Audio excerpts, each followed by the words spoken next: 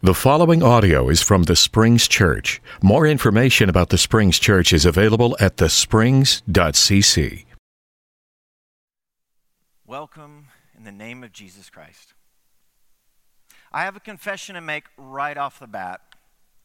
This is strange. It's strange for me to be up here on camera, and it's got to be strange for you. It's just different. We don't usually do this. This is not our practice. And so just to break the ice of how strange and awkward this may be, although Kelly and Leah and Brett and Laura done a fantastic job this morning, I want to break the ice by beginning with a practice that we normally do, at least at times here at the Springs. Today is my wife Kim's birthday. And so I want all of Kim's friends to join with me in singing happy birthday. Happy birthday to you. Happy birthday to you. Happy birthday, dear Kim. Happy birthday to you. It's good and right to celebrate life. And my wife Kim is 29 years old today. It's amazing how she keeps her youth. It is strange to be in this situation, but it is right and it is good for us to do this. For this is how we love one another, protect those who are vulnerable. It is the loving thing to do. And so for however long we have to do this, we will be committed to practicing worship together online. There's another confession that we got to make. To be real honest, these days there is a lot of emotions happening. You may be feeling confusion or disorientation. I mean, there's new things coming out in the news all the time about this virus. There's stuff coming up all the time about what it is and how it can be contracted and what the numbers are, and is the death toll rising? It's confusing. We don't even know how long this is going to last. And so many of us are feeling disoriented, confused. Our lives are disrupted, and that just feels strange. You also may be feeling fear and anxiety. Fear about your health, fear about your parents and your grandparents, fear about those who are most vulnerable to the virus. You may be feeling anxiety about your kids. Are they going to be healthy? How do I keep them healthy? Is there going to be any school? How long will they be out of school? You also may be feeling frustration and anger. Frustration at the situation, at the disruption to life, at the uncertainty. Anger in this feeling of being powerless. And maybe even being cooped up all day long in tight quarters with your family may produce a certain amount of tension. You may also be feeling quite a bit of boredom. The amount of movies that you can catch up on these days, the amount of binge watching of TV, if there is ever a moment, this is the moment. In fact, I saw a news article that in Europe, Netflix and YouTube is reducing their streaming speeds so that the internet won't break. So many people are on the internet, Netflix and YouTube, streaming movies. And the things people do when they are bored. I've been watching clips online of people doing a challenge where they're juggling toilet paper to see how many times they can juggle toilet paper. That is, if you can find toilet paper. I also heard a story about a man who poured dishwashing soap all over his kitchen floor and then used the slick surface as a treadmill to get exercise and to clean his floor at the same time. You may also be experiencing loneliness. Being isolated from one another sharpens our sense of how much our relationships give us life. And when we're apart from one another, we are reminded that God has made us for each other, to be in relationship. And so when we're not in relationship, when we can't be around each other, we experience loneliness. And for you who are an introvert, congratulations. A 14-day self-isolation is like a dream come true. But no matter what you are feeling, all of these feelings are appropriate. It's okay to be vulnerable. It's okay to feel all these things and even more. And so if you're watching, and you're watching on the live stream on Facebook, there's a section where we want you to contribute your comments. We want you to be able to participate.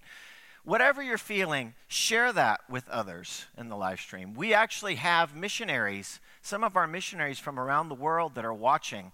Say hi to them, chime in, connect with one another. For this is not just affecting us here at the Springs.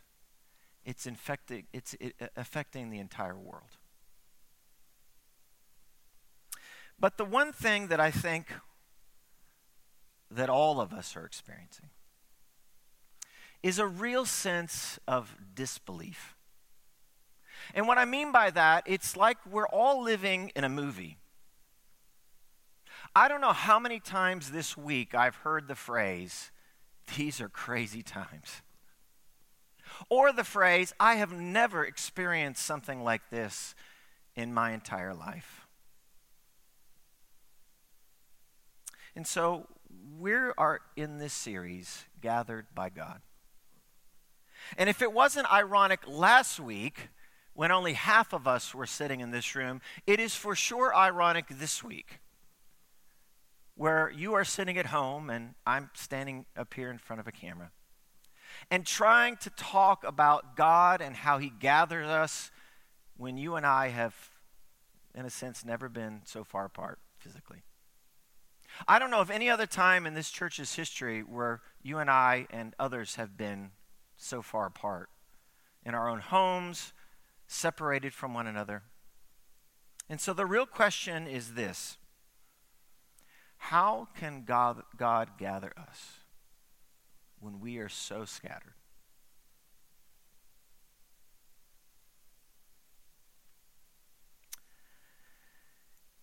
When Brett and I started thinking about this sermon series, we actually scheduled today to read Psalm 44. And the title of this sermon today is Gathered in Exile. When we planned this and assigned today for Gathered in Exile, there was no way we could have imagined the circumstances and the situation. Being here, you watching online, feeling exiled from one another and from our lives. And so it's appropriate and maybe even providential that we read from Psalm 44. The word of the Lord. We have heard it with our ears, O God. Our ancestors have told us what you did in their days, in days long ago.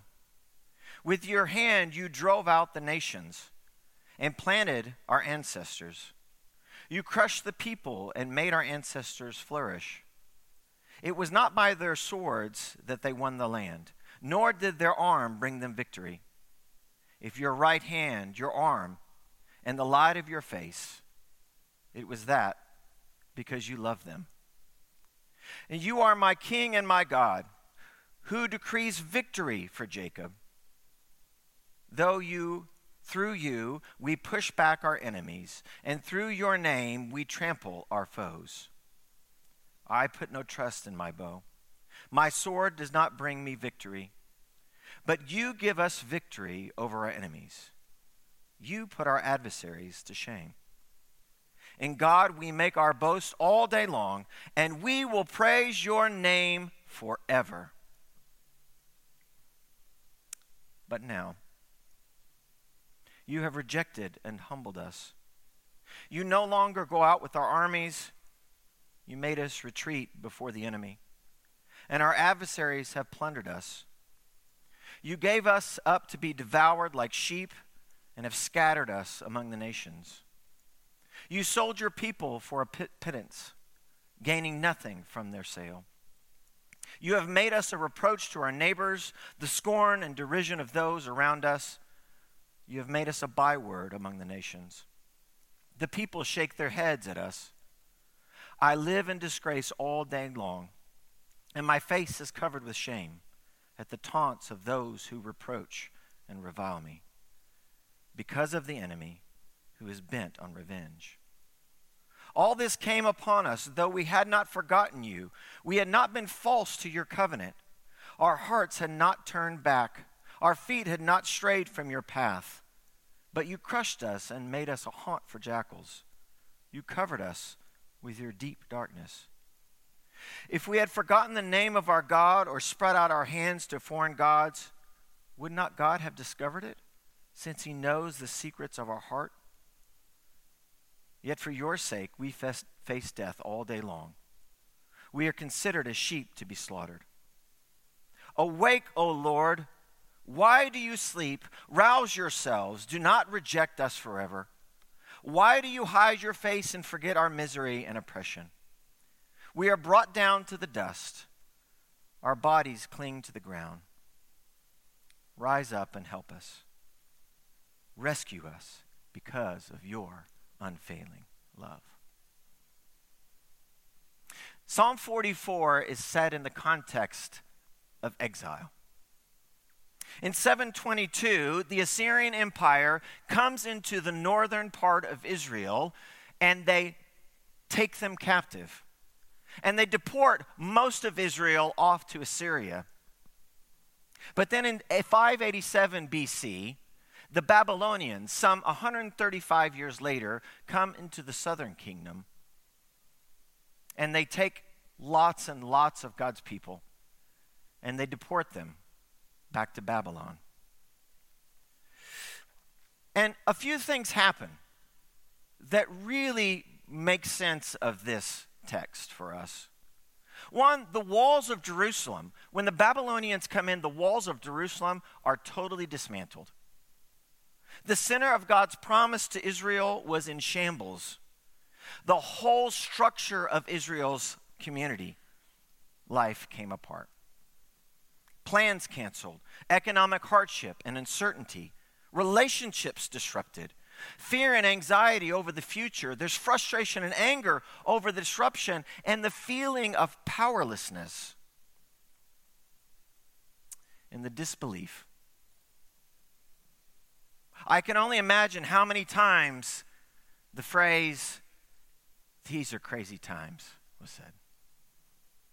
Or how many times someone said, "I have never seen anything like this in my life." All signs of stability, all that seemed guaranteed by God's faithfulness, all that gave symbolic certitude and coherence, all that was linked to significance, identity, and security was completely gone. They were not gathered, but scattered.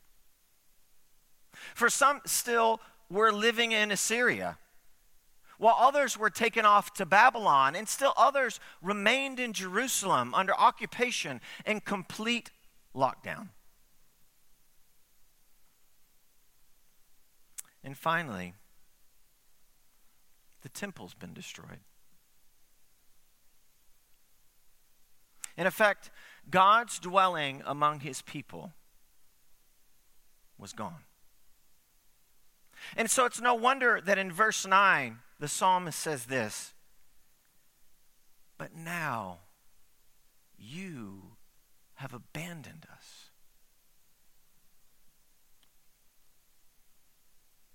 And if there's no temple, how could God be present with them now? If God is not present with them, how could he gather? How could God gather us when we're so scattered?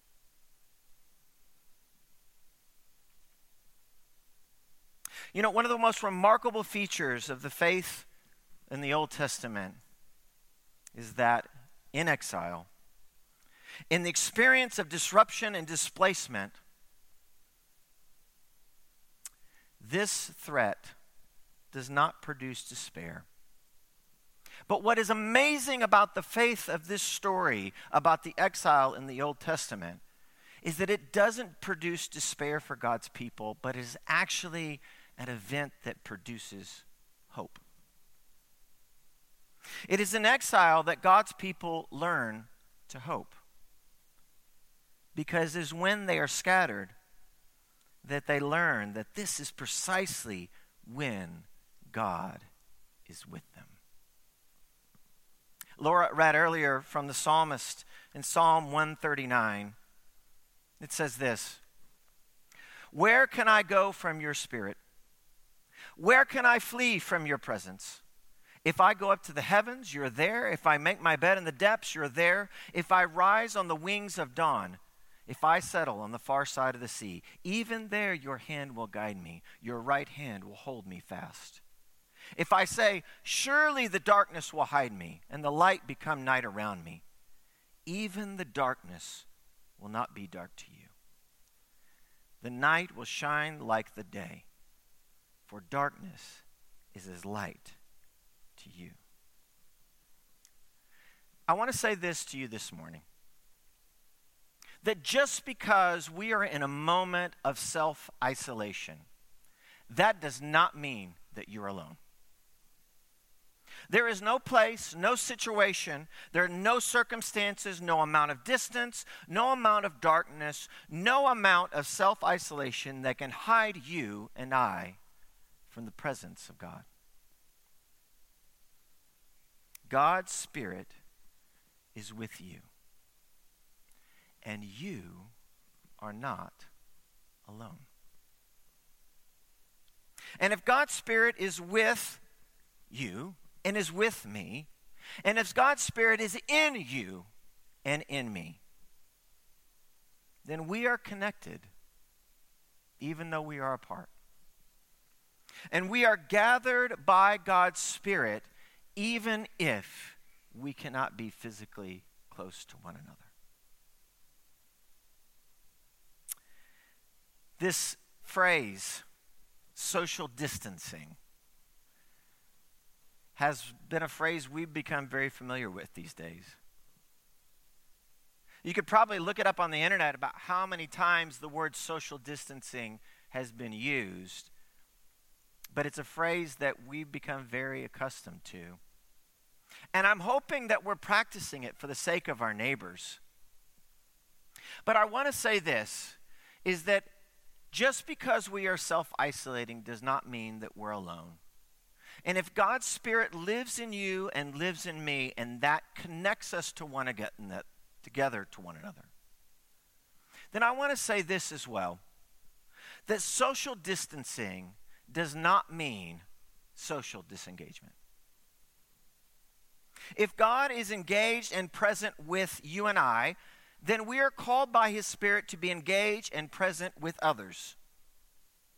You don't always have to be in the presence of others to be socially engaged. We do want you to practice social distancing, but social distancing does not mean that you're not socially engaged.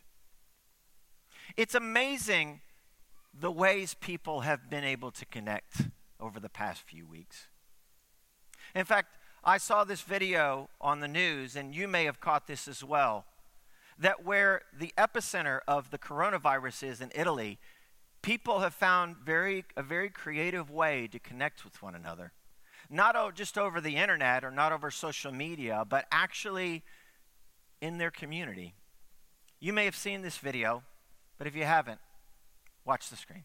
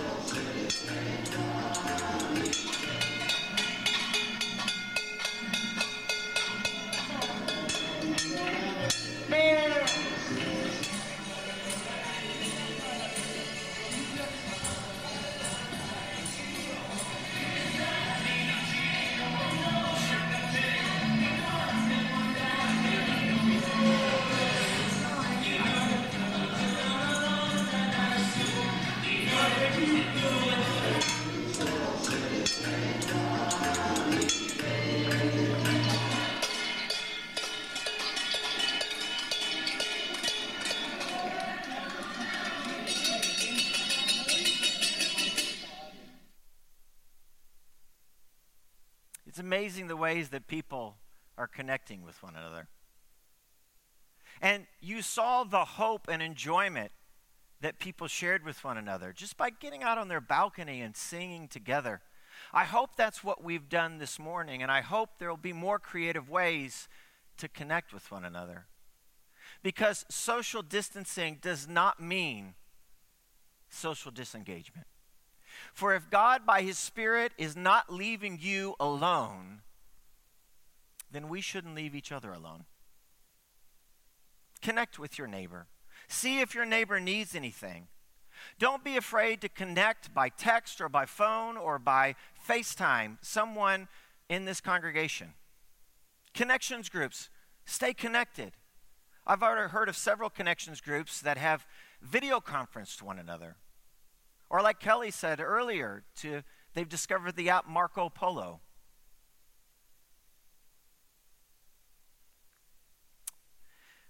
This story came up, and I'm sure you saw it if you look on Facebook. John McCurdy shared this story. He said that a few days ago that Jane Loafman gave him a call. And because they have to be isolated, because they are more vulnerable, McCurdys are more vulnerable to the virus, that Jane gave them a call and said, hey, what do you guys need?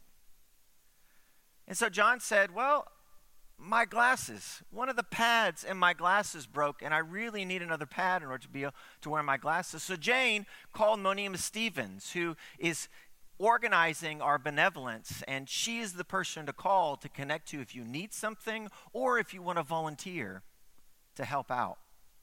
And Monima said, you need to call Aaron Trigg. Aaron works at an eyeglass store. And so Aaron was able to get a pad for John's glasses.